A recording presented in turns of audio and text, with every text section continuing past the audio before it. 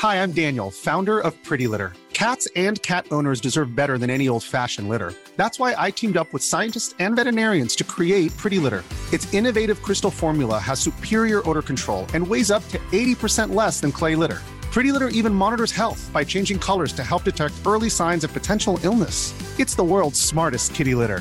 Go to prettylitter.com and use code ACAST for 20% off your first order and a free cat toy. Terms and conditions apply. See site for details. Life is full of awesome what-ifs, and some not so much, like unexpected medical costs. That's why United Healthcare provides Health Protector Guard fixed indemnity insurance plans to supplement your primary plan and help manage out-of-pocket costs. Learn more at uh1.com. This week's episode of Harry Potter and the Sacred Text is brought to you by BetterHelp. BetterHelp is a mental health platform that provides direct online counseling and therapy services via web or phone text communication. You don't even need to use flu powder in order to access a therapist through BetterHelp. I think we can all tell in Book 5 that if you keep your feelings bottled up, it can start to affect you negatively. Therapy is a safe space to get things off of your chest if you don't have access to Dumbledore's office. I know in my life, therapy has helped me identify patterns to help me interrupt ones that I don't feel like are healthy and find better ways to cope. If you're thinking about starting therapy, give BetterHelp a try. It's entirely online. It's designed to be convenient, flexible, and suited to your schedule. Get it off your chest with BetterHelp. Visit BetterHelp.com/sacredtext today to get 10% off your first month. That's BetterHelp, HELP.com/sacredtext. Chapter 12. The Patronus. Harry knew that Hermione had meant well, but that didn't stop him from being angry with her. He had been the owner of the best broom in the world for a few short hours, and now, because of her interference, he didn't know whether he would ever see it again. I'm Matt Potts. And I'm Vanessa Zoltan. And this is Harry Potter and the Sacred Text. Matt, just earlier today, I recorded a Patreon perk that was an extended blessing for our beautiful Hermione Granger. I would love to hear that. How can I hear about this beautiful blessing to Hermione Granger? At patreon.com/Harry Potter Sacred Text. I talk about how important it is for us to know our local neighborhoods. And I think I really go on an important riff about that. So you can listen to that on our Patreon. And of course, if you are not a subscriber to our Patreon, we are so glad that you're here. Vanessa, you were telling us a story about inspiration this week. Did you feel inspired? I did. So, Matt, you and I have both wanted to write fiction for a long time. And we've been talking about this for a very long time. And so last Halloween, we got together to talk about this. And we agreed that we would each write a novel by October 31st of this year. Halloween this year, we have to turn in novels to each other. And for November and December, I didn't do any writing. And then something happened in January where I was so inspired to write. So inspired, in fact, that I wrote a whole draft of the novel in 3 weeks. Whoa. I bought a book on how to write a novel. I had Ariana come over to make sure that my novel is well plotted. Ariana and I improv'd a scene so that I could figure out what was essential about the dialogue for a scene. Like, I was so in it. And now my writing process is that most of my good writing happens in my second draft, right? Getting out a bad first draft is like torture for me, but turning the bad first draft into the good second draft, that's where like the fun writing part is for me. But I am no longer inspired. I just don't have that whatever, like muse from the outside that possesses me from the inside and makes me want to just, instead of watching TV at night, say, no, I need to spend the next 3 hours writing. And it is May. So that is February, March, April, where I just cannot get myself to write anymore. And I was thinking about this, and like, inspiration is not the only good reason to do things. And I just think that if I wait to be inspired again, I might not have a book for you on October 31st. And so That is the question that I'm bringing today is what role do we want inspiration to play in our lives, right? If we only went to work on the days we were inspired to go to work, things would not get done. If I only showered when I was inspired to shower and not when I was stinky, right? Like the world would not like me as much. But I do think we want to covet some relationship with inspiration. If we are inspired, we want to listen to that voice. And so what relationship do we want to have with inspiration is the question that I'm sort of carrying with us through this conversation today.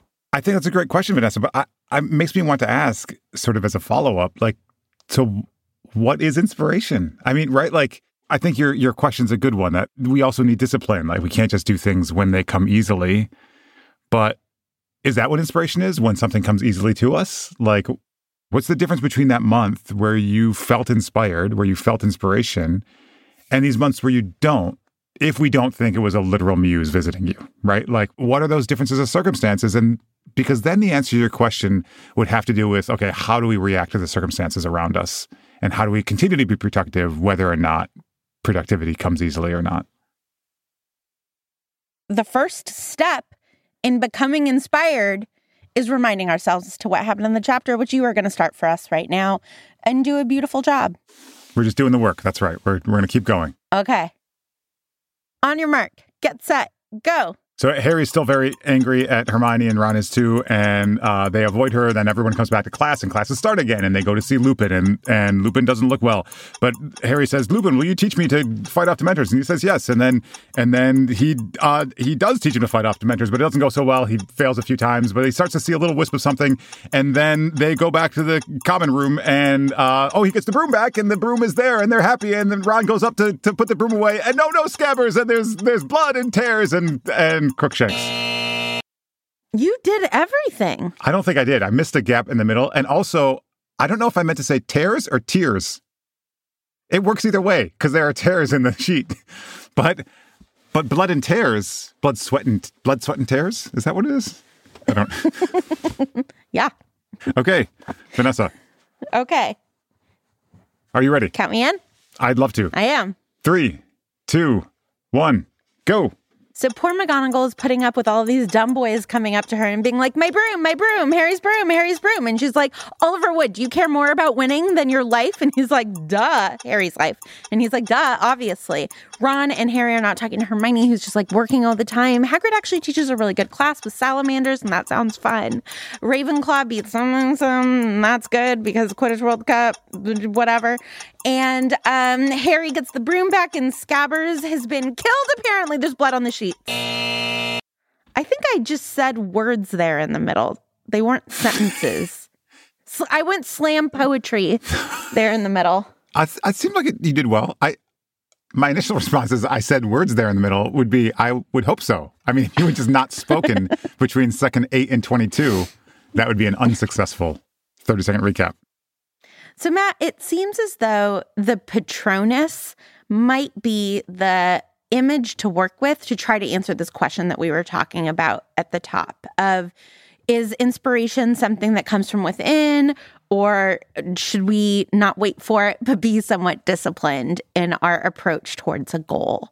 Because Harry is bringing discipline to the Patronus, right? He didn't wake up one day and say, do you know what I really want to do? I really want to conjure a Patronus. He didn't know, right? And yet there's this outside force that is inspiring him to want to do it, of the Dementors. There's this literal spirit that is motivating him. And then he also has to conjure inspiration in order to fight the Dementors.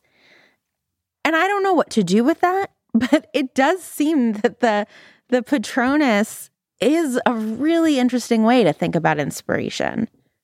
I mean, I think one of the things that the Patronus suggests, and what your story also indicated, is that, like, there's not a bright line between hard work and whatever that thing called inspiration is, right? Like, in that month when you were inspired, you were also choosing to write for 3 hours instead of watch TV, right? Hard work and inspiration, there's a blurry line there, and sometimes hard work feels easy, And sometimes hard work feels hard, right?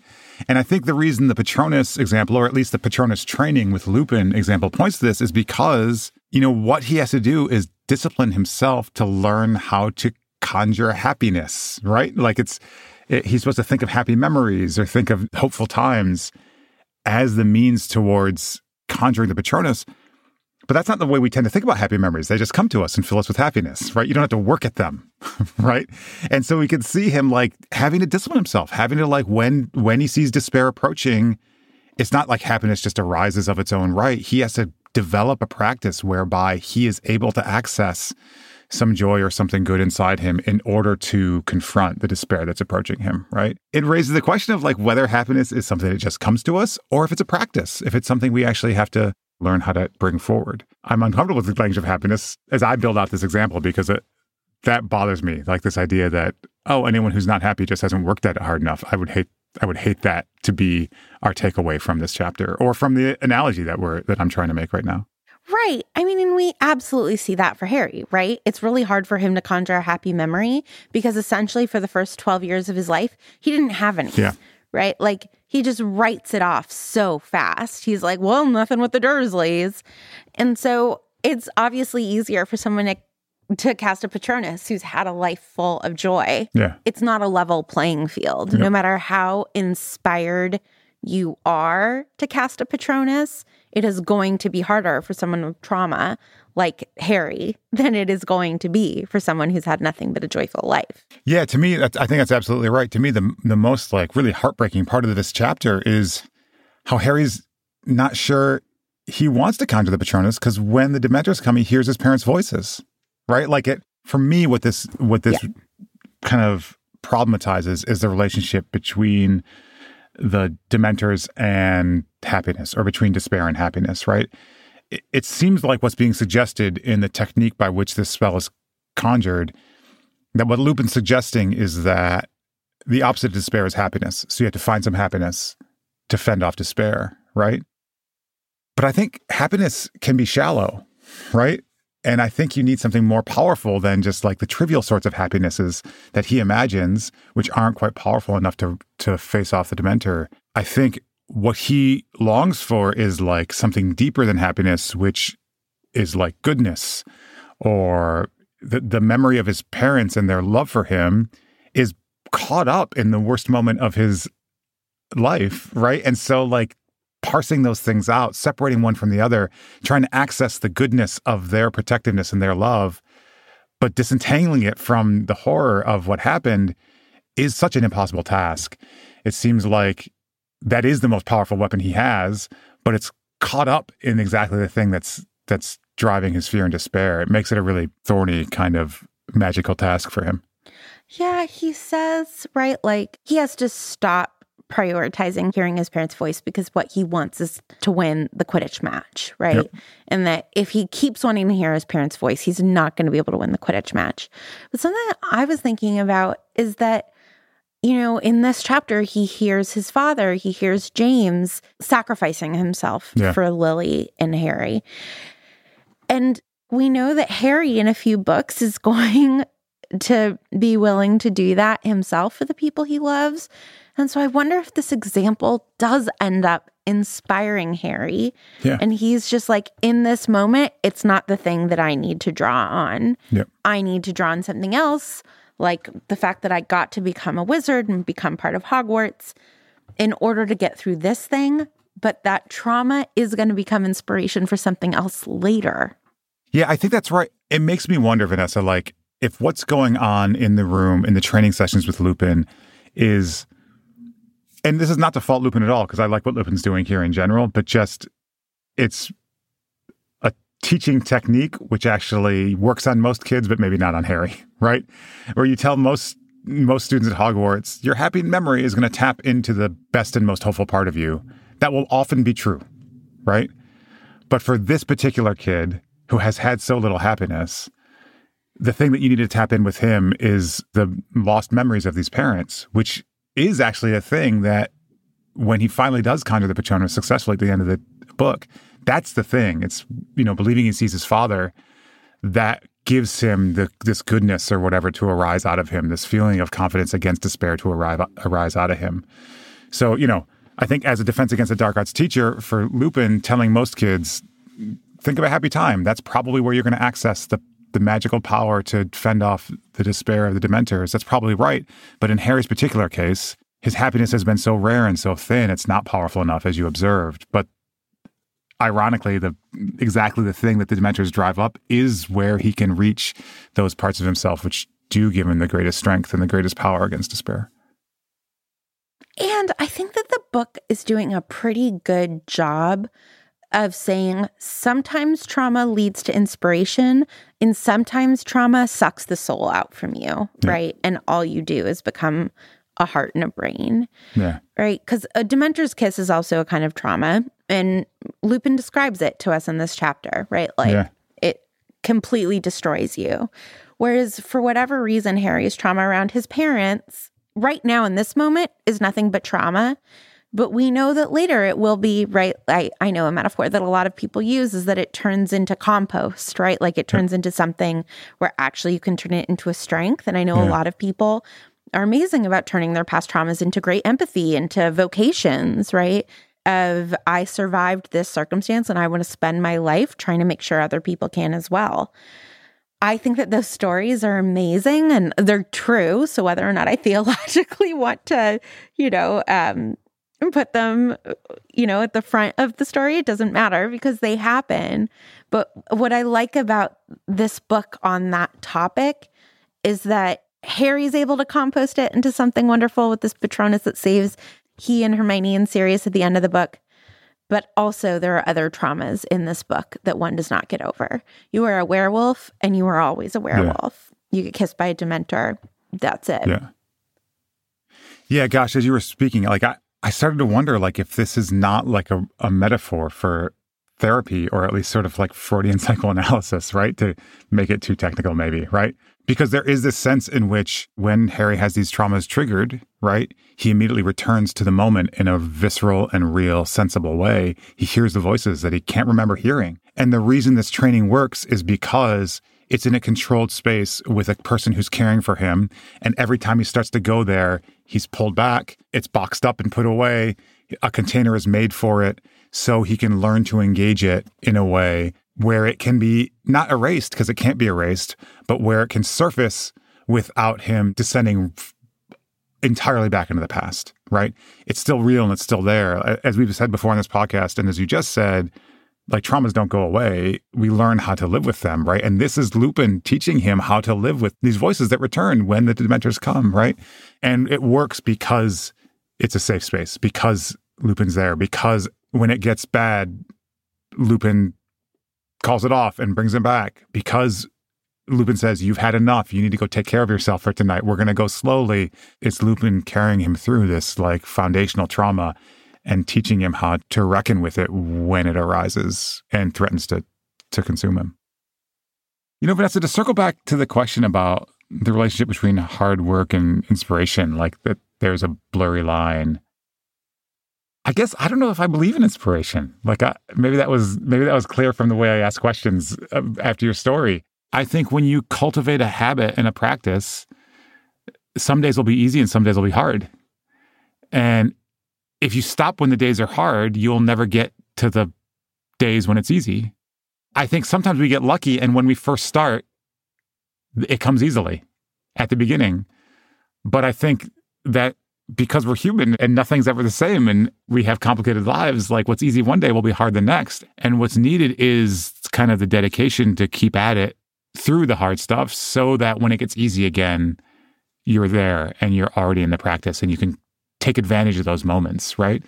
It sounds to me like what happened in January for you was you took advantage of a moment that, kind of a month-long moment of inspiration, quote unquote inspiration, and were able to really make the most of that because you were present to it.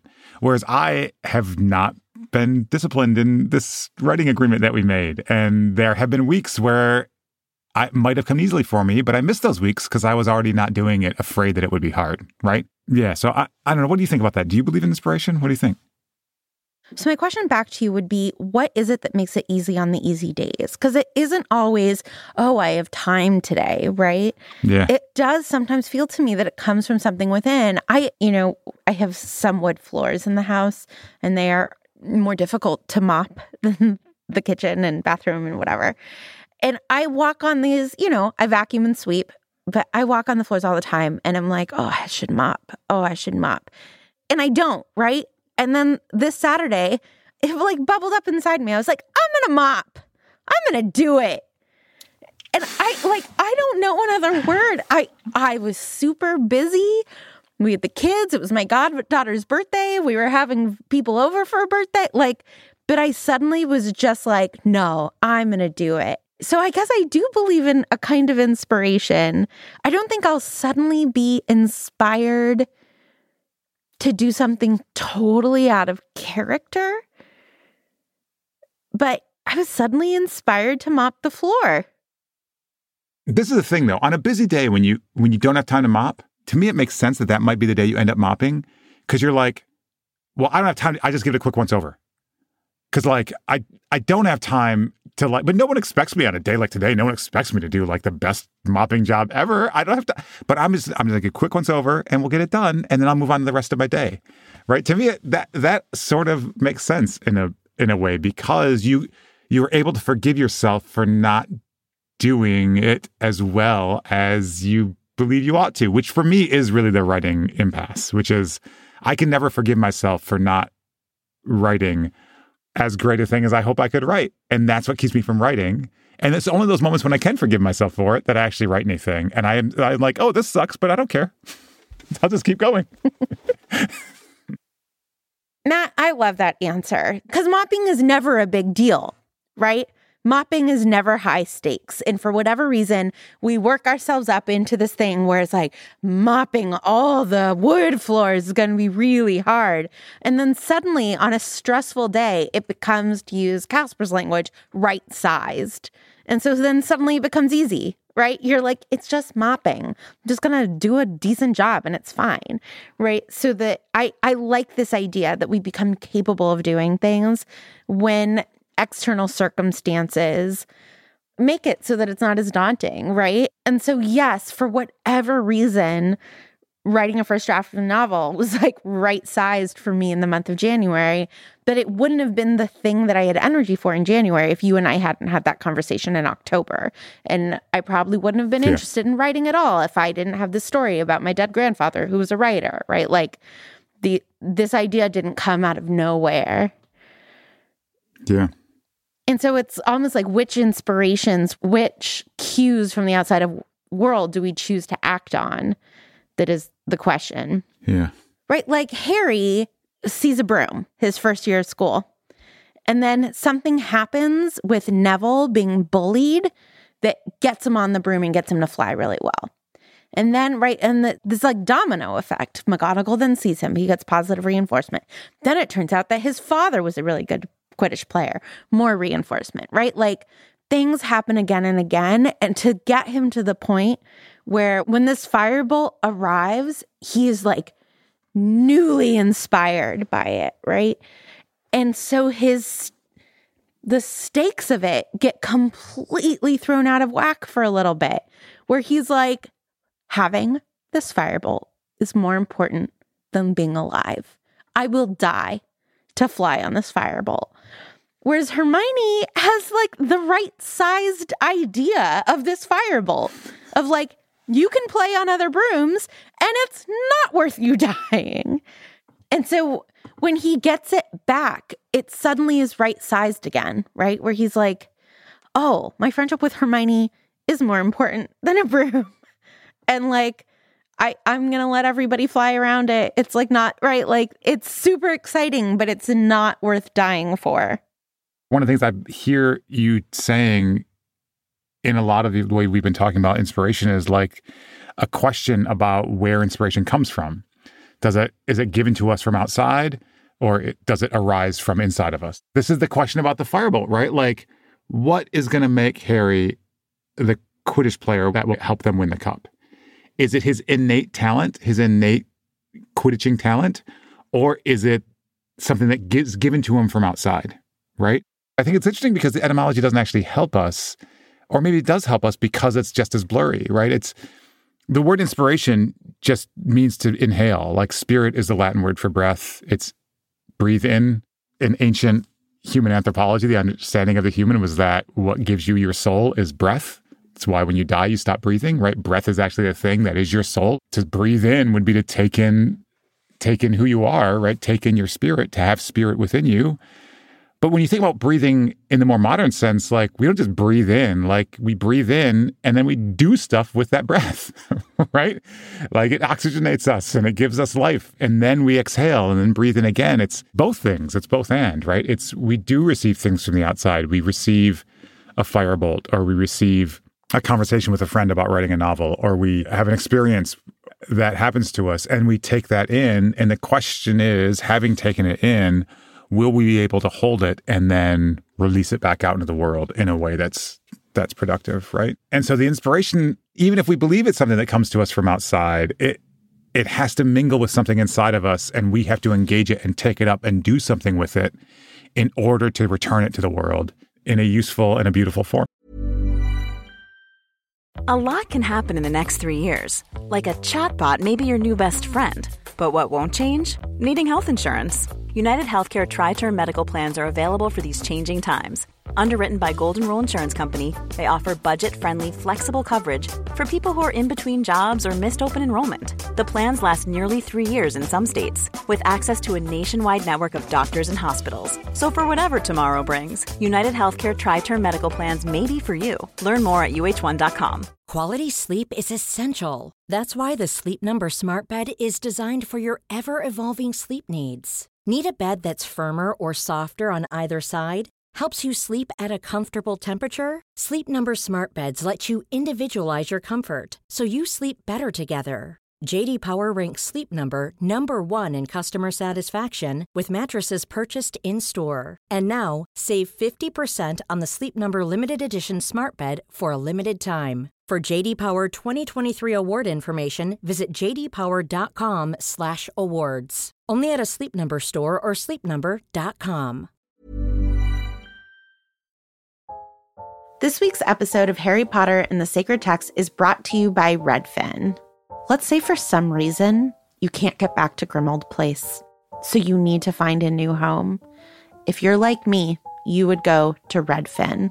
Redfin updates their listings every 2 minutes and sends you personalized recommendations, so finding the home that's perfect for you has never been easier. If you see something you like, just book a tour straight from the app. And when you're ready to buy, an experienced local Redfin agent can guide you through the whole process. And if you're looking to sell, Redfin agents know how to get you the best price possible for your home. That's because they sell twice as many homes as other agents. With a listing fee as low as 1%, Redfin's fees are half of what others often charge, which means you'll have more money to put toward your next home. They even have a function where Trelawney will tell you whether or not she can see you in this house. Redfin. It's how Molly found the burrow. Download the Redfin app to get started.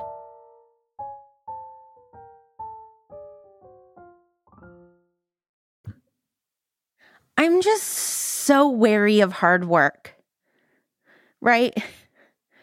Of this idea that hard work is going to be what makes the difference. That, right, like we see Hermione working hard and it's leading to burnout. Right? She is super inspired to learn every single thing in the world. That's a great point. And she's working hard and it is going to crush her. Yeah. And then also, like, we can all work hard, you know, and we've talked about this a little bit before, but like, we're all starting off on different places. And for some people, it's harder for them to work hard. And so that hard work doesn't look hard from the outside, but they are actually working really hard to get out of bed. Right? Or whatever it is. And so I completely agree with what you're saying, that it's about follow through to some extent. I could have been really inspired by these stories ideas and like laid on the couch and thought about them. And instead I typed them up. But this idea that like hard work pays off. I'm like, it super doesn't. Not equitably, not all the time. Like not even in writing, right? Like I've written whole books that are just crap. And like, I can tell myself the story that was actually part of the hard work. And that's how I've become a better writer now. But like, it's sure not what it feels like at the time. You just trash 100,000 words in what feels like months of your life. So hard work is just like a really fraught term for me.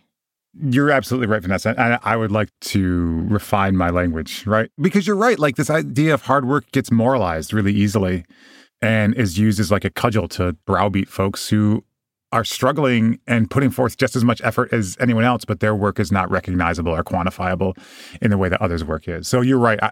That's not actually a hill I want to die on. To return to the novel, to return to the book, you can see someone like Hermione so valorizing a particular form of hard work that she's unable to do the things that we know she's so great at, which is to receive the world and then return what she has received to the world in useful and productive and beautiful ways, right? Like this valorization of hard work has become this millstone around the neck of her intellectual talents. I think I just want to say that like receiving the world and then taking it and then transforming it and returning it to the world as something useful or beautiful is sometimes hard. Right? And demands practice and attention. And sometimes the work of doing that feels inspired and feels like comes easily and life-giving. So I agree that we should let go of that language. What I'm hoping for is just sort of a persistence, maybe, is what we want in folks. Persistence and patience. Maybe those are better words. That when the work is not coming in as easily, for whatever reason, and however easily it's coming to other folks, everybody still has the opportunity to take what they've received and transform it into something useful and beautiful for the world. And so what's needed to arrive at that inspiration or in that inspiring moment is patience and persistence, maybe. Maybe those are words that we can use. Yeah, I love that, Matt. I just think, right, like hard work has somehow been co-opted by conservative economics. Yep. Like something that I am inspired to do for a lot of reasons, mostly environmental, is bike more rather than drive, right? But biking is hard for me, not because I don't know how to bike, but because I don't know how to bike safely in the Boston area. And the only way for me to learn how to bike as safe as I can in the Boston area is to bike in the Boston area, right? Yeah. And so I keep avoiding becoming more of a cyclist because I don't have the patience and persistence. I'm always like, well, today is not the day that I'm going to learn how. And so to your point, I need to take this inspiration that I have to start cycling more around the city and set aside time to practice. But right, like it never feels like the right time. I'm like, I have a meeting. Now's not the time to like hop on my bike and get lost and confused.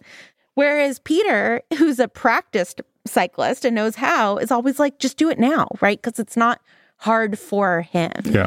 Even though we both like burn the same calories, the hills are the same, but he's put in more practice and more patience over the last 30, 40 years of his life to get good at it. Yeah. You know, returning to this question, Vanessa, about like, where does inspiration come from? Does it come from outside or does it come from inside? Another kind of turn of phrase that we use in the English language is that a thing can inspire fear in us, right? Like, so inspiration doesn't just involve creativity. It can also involve not so good things like fear, right? And the boggart's a great example of this, except in reverse, right? Because the boggart is inspired to become something fearful by whatever you fear. And in fact, as we discussed in the previous episode about the boggart, like we're not even sure what existence the boggart has outside of the fear of others, right? Because when they defeat the boggart and they're no longer afraid of it, it just kind of poofs out of existence, right? And so the boggart depends upon the inspiration of others, something outside of itself, the fear of the creature that it's antagonizing, in order to take some form in the world, in order to be whatever it's going to be and be fearful. I'm not sure what this says about inspiration, but in the sense of fear being inspired in others, it seemed like the boggart is flipping that equation in an interesting way. I mean, I also think we see fear inspiring someone in terms of Hermione again, right? Like she is so afraid of being the mudblood or, right, like the muggle-born kid that she is studying herself into exhaustion. And I think that what we see is that when fear is our motivating factor, I mean, to use the thing that we sort of discovered in this conversation, the stakes get out of whack, right? I think some fear can be inspiring in a productive way. It is my fear of being poor when I'm retired that gets me to save for retirement, right? Like, and it's a real fear and based in statistics. But like, because of that, I'm like, oh, I'm not going to go out to dinner this month because I want to save for retirement, right? And I do think a little bit of that fear is healthy. But when we are only operating out of fear, right? I'm not just operating out of fear. I'm also operating out of a sense of responsibility and, you know, and just like caretaking for myself. It's not just this like profound fear of poverty. But when we are just operating out of fear, I think that it inspires us to do destructive things. It is a force that comes in. It's what gets Hermione to, you know, work this hard. And, you know, it can be really self-destructive if we let fear inspire us too much. Yeah, I think everything you're saying is right and important. Before we wrap up the theme conversation, Vanessa, you know, we've been talking about like where Harry is supposed to get the inspiration to conjure his Patronus and whether it comes from inside or outside of him. There's this really kind of a tender moment in the chapter when Lupin's describing like what a Patronus is. He says it's like an anti-Dementor, a guardian that acts as a shield between you and your Dementor. And as soon as he says that, Harry has a vision of himself crouching behind a Hagrid-sized figure who is holding a large club. And it just made me think of two things. First, like how devoted to Hagrid Harry is and how much Hagrid's rescue of him from the Dursleys continues to mean to him. And just second, that he's still a 13-year-old kid. Like what he wants more than anything is not to conjure his own heroic Patronus. He wants a big, strong creature to stand between him and harm.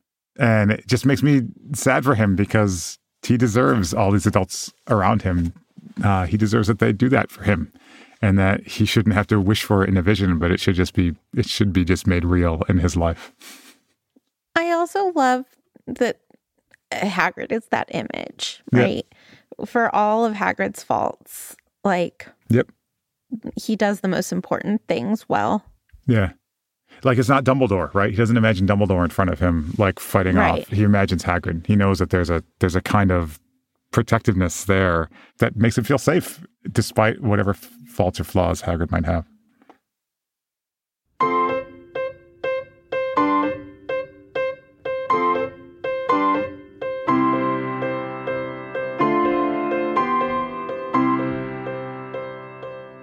So, Matt, it is now time for us to do our sacred practice, and we are doing Chavruta this week. And my question for you is, if it's a boggart and not an actual Dementor, how can the boggart actually make Harry pass out and hear his parents' voice and feel this fear? Because the implication is, right, that like, then that spider really could have eaten Ron. And that mummy really could have been in the classroom. In which case, this is like an insurance liability nightmare, what Lupin is letting go on in this classroom. And I just like can't imagine that that is what a boggart is. And so my obvious answer is that this is psychological for Harry, and that he could actually work himself up into this state just by being afraid of having these thoughts.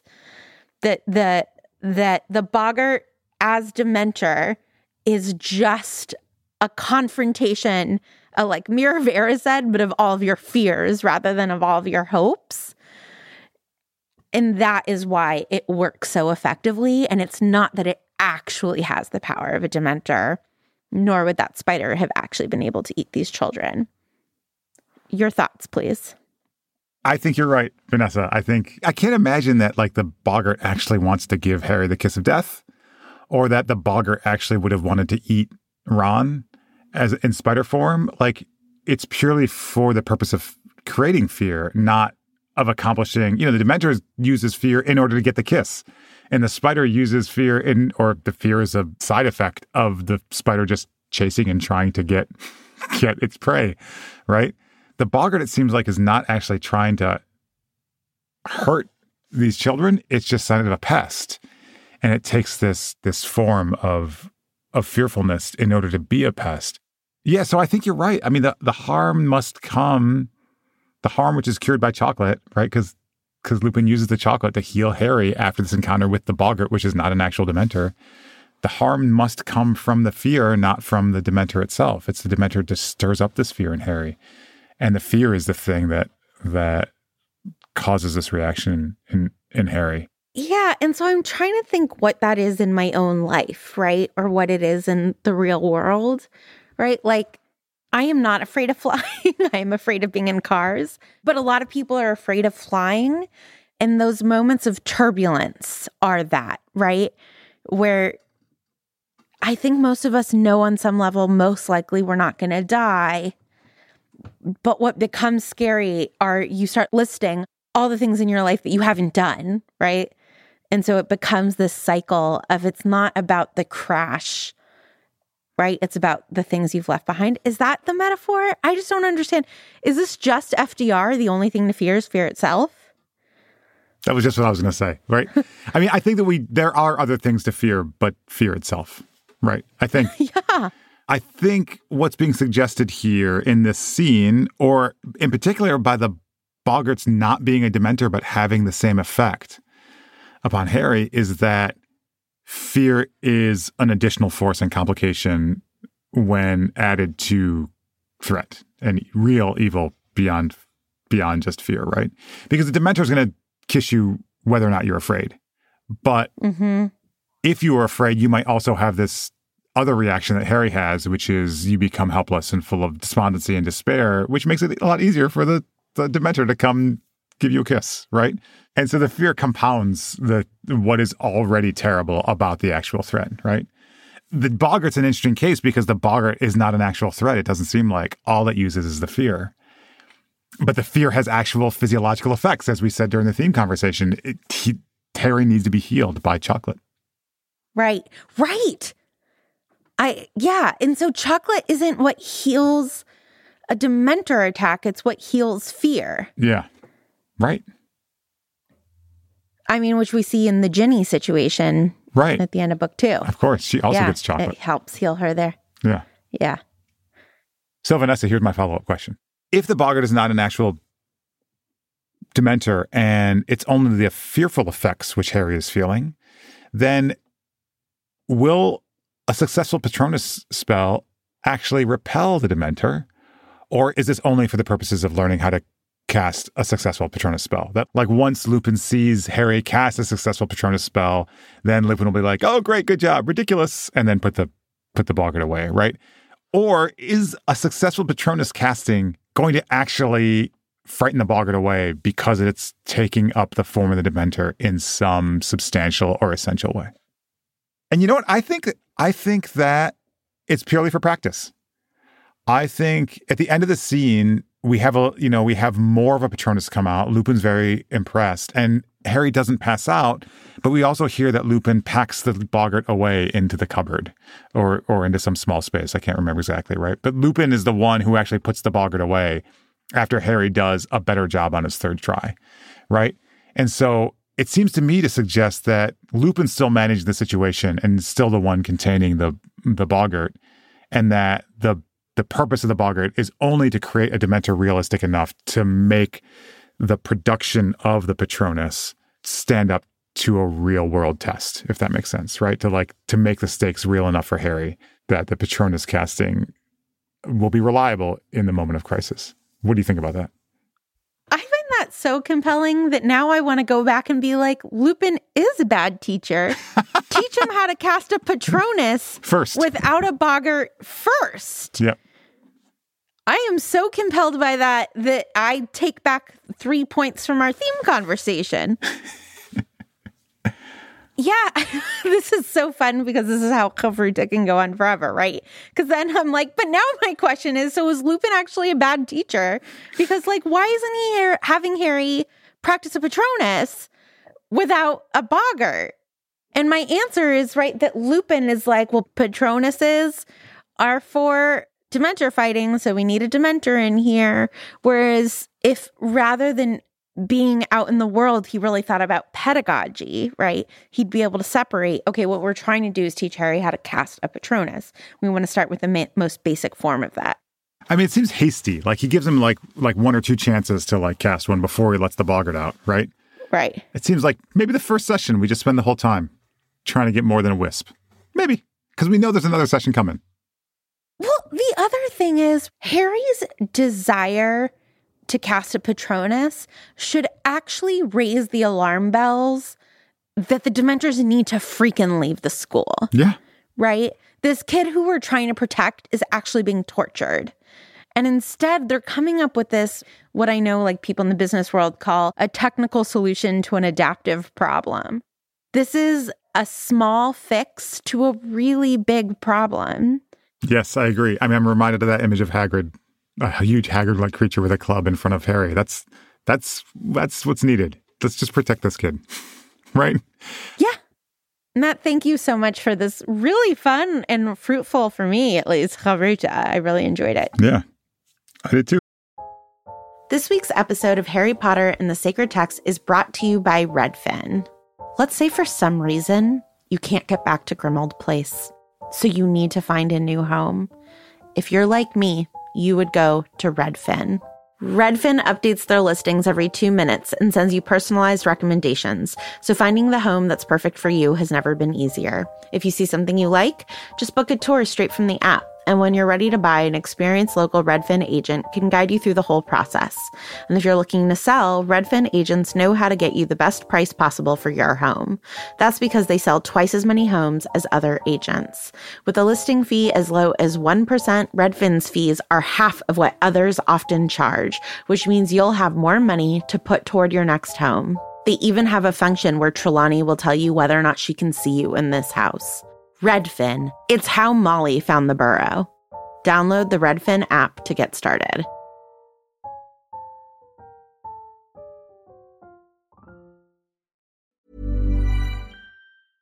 Even when we're on a budget, we still deserve nice things. Quince is a place to scoop up stunning high-end goods for 50 to 80% less than similar brands. They have buttery soft cashmere sweaters starting at $50, luxurious Italian leather bags, and so much more. Plus, Quince only works with factories that use safe, ethical, and responsible manufacturing. Get the high-end goods you'll love without the high price tag with Quince. Go to quince.com/style for free shipping and 365-day returns. Imagine the softest sheets you've ever felt. Now imagine them getting even softer over time. That's what you'll feel with Boll & Branch's organic cotton sheets. In a recent customer survey, 96% replied that Boll & Branch sheets get softer with every wash. Start getting your best night's sleep in these sheets that get softer and softer for years to come. Try their sheets with a 30-night guarantee. Plus, get 15% off your first order at bollandbranch.com. Code BUTTERY. Exclusions apply. See site for details.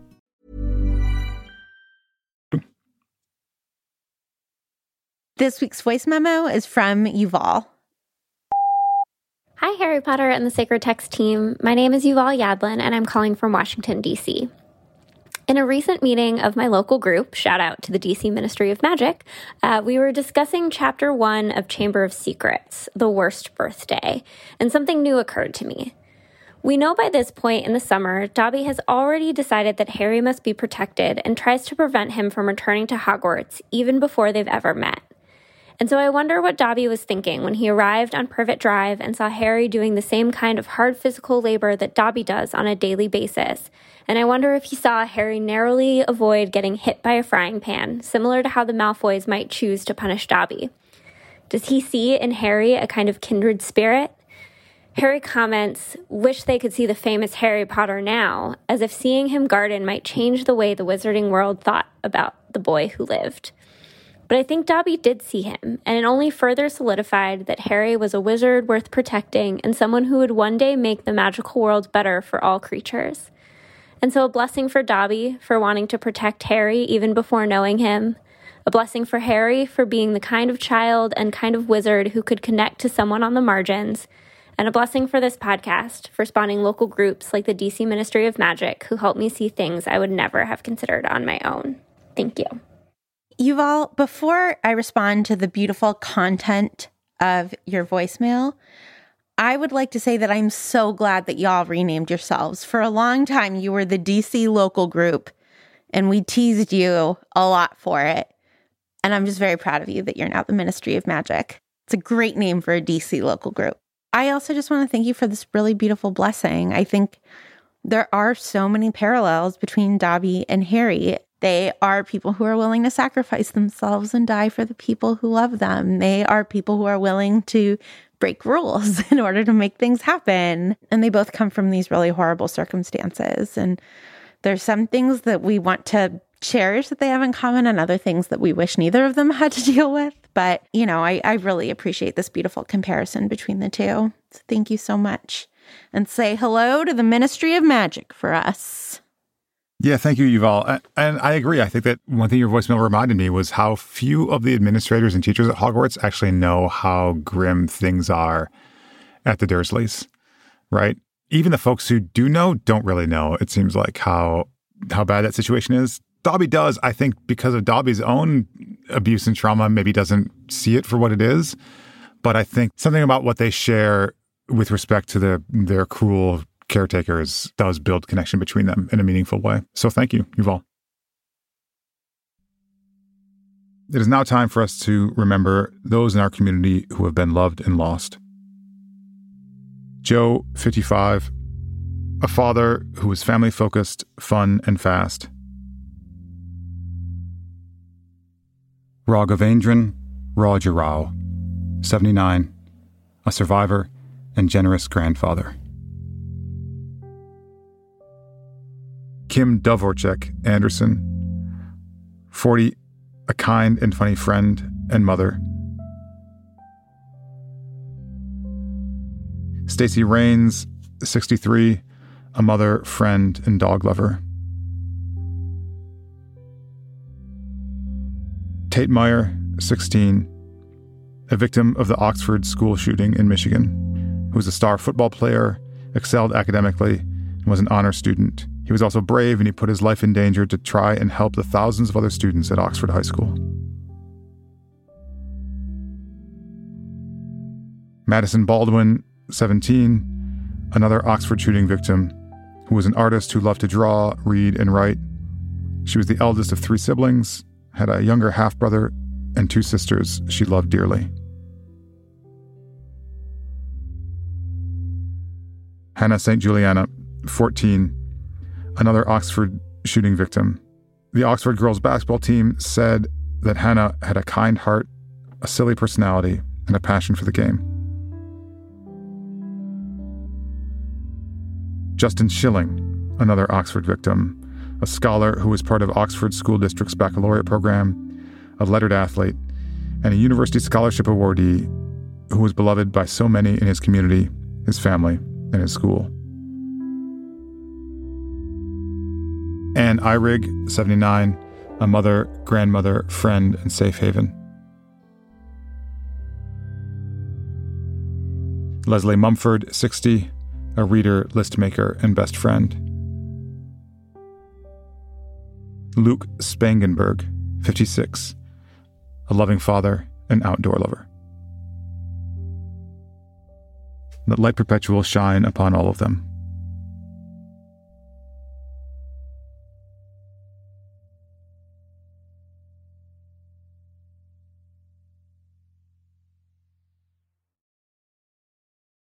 Vanessa, who would you like to bless this week?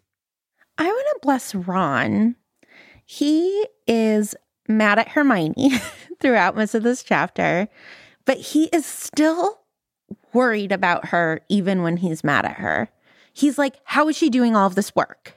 Right? And it comes out as anger and frustration at not knowing, but I genuinely believe he is concerned and that he's bothered that there's something about this friend who he loves. And at this point, I don't necessarily think romantically, but regardless, who he genuinely loves and is engaging in a behavior that he profoundly doesn't understand that disturbs him.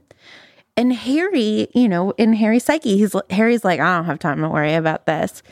And Ron, even with his anger, is still worried about Hermione. And so I want to bless Ron for that. That seems like a really good instinct. It's one that I wish he followed more, but I do think it's the right instinct. What about you, Matt? Who would you like to bless? You know, I had someone set up to bless, but just in the course of our conversation, we've returned to this image of Hagrid and Harry crouching behind Hagrid a couple of times. And so even though Hagrid doesn't really show up in a substantial way in this chapter, I just want to bless Hagrid because in this moment, like, it's just this reminder from the text of how important a figure he is to Harry, how protective a figure he is to Harry, how loving a figure he is to Harry.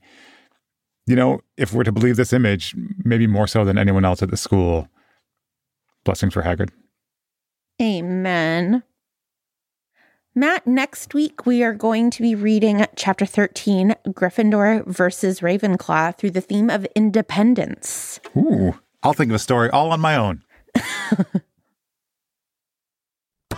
This has been a Not Sorry production, and Not Sorry Productions is a feminist production company. Our executive producer is Ariana Nettleman. We are edited by AJ Uramas. Our engineer is Erica Wong. Our music is by Ivan Paizow and Nick Bowl, and we are distributed by Acast. Thanks this week to Yuval for their blessing and voicemail, to Lara Glass, Julia Argy, Gabby Iori, Nikki Zoltan, Casper Tukyle, Stephanie Paulsell, and everyone who sent in the names of those who have been loved and lost this week.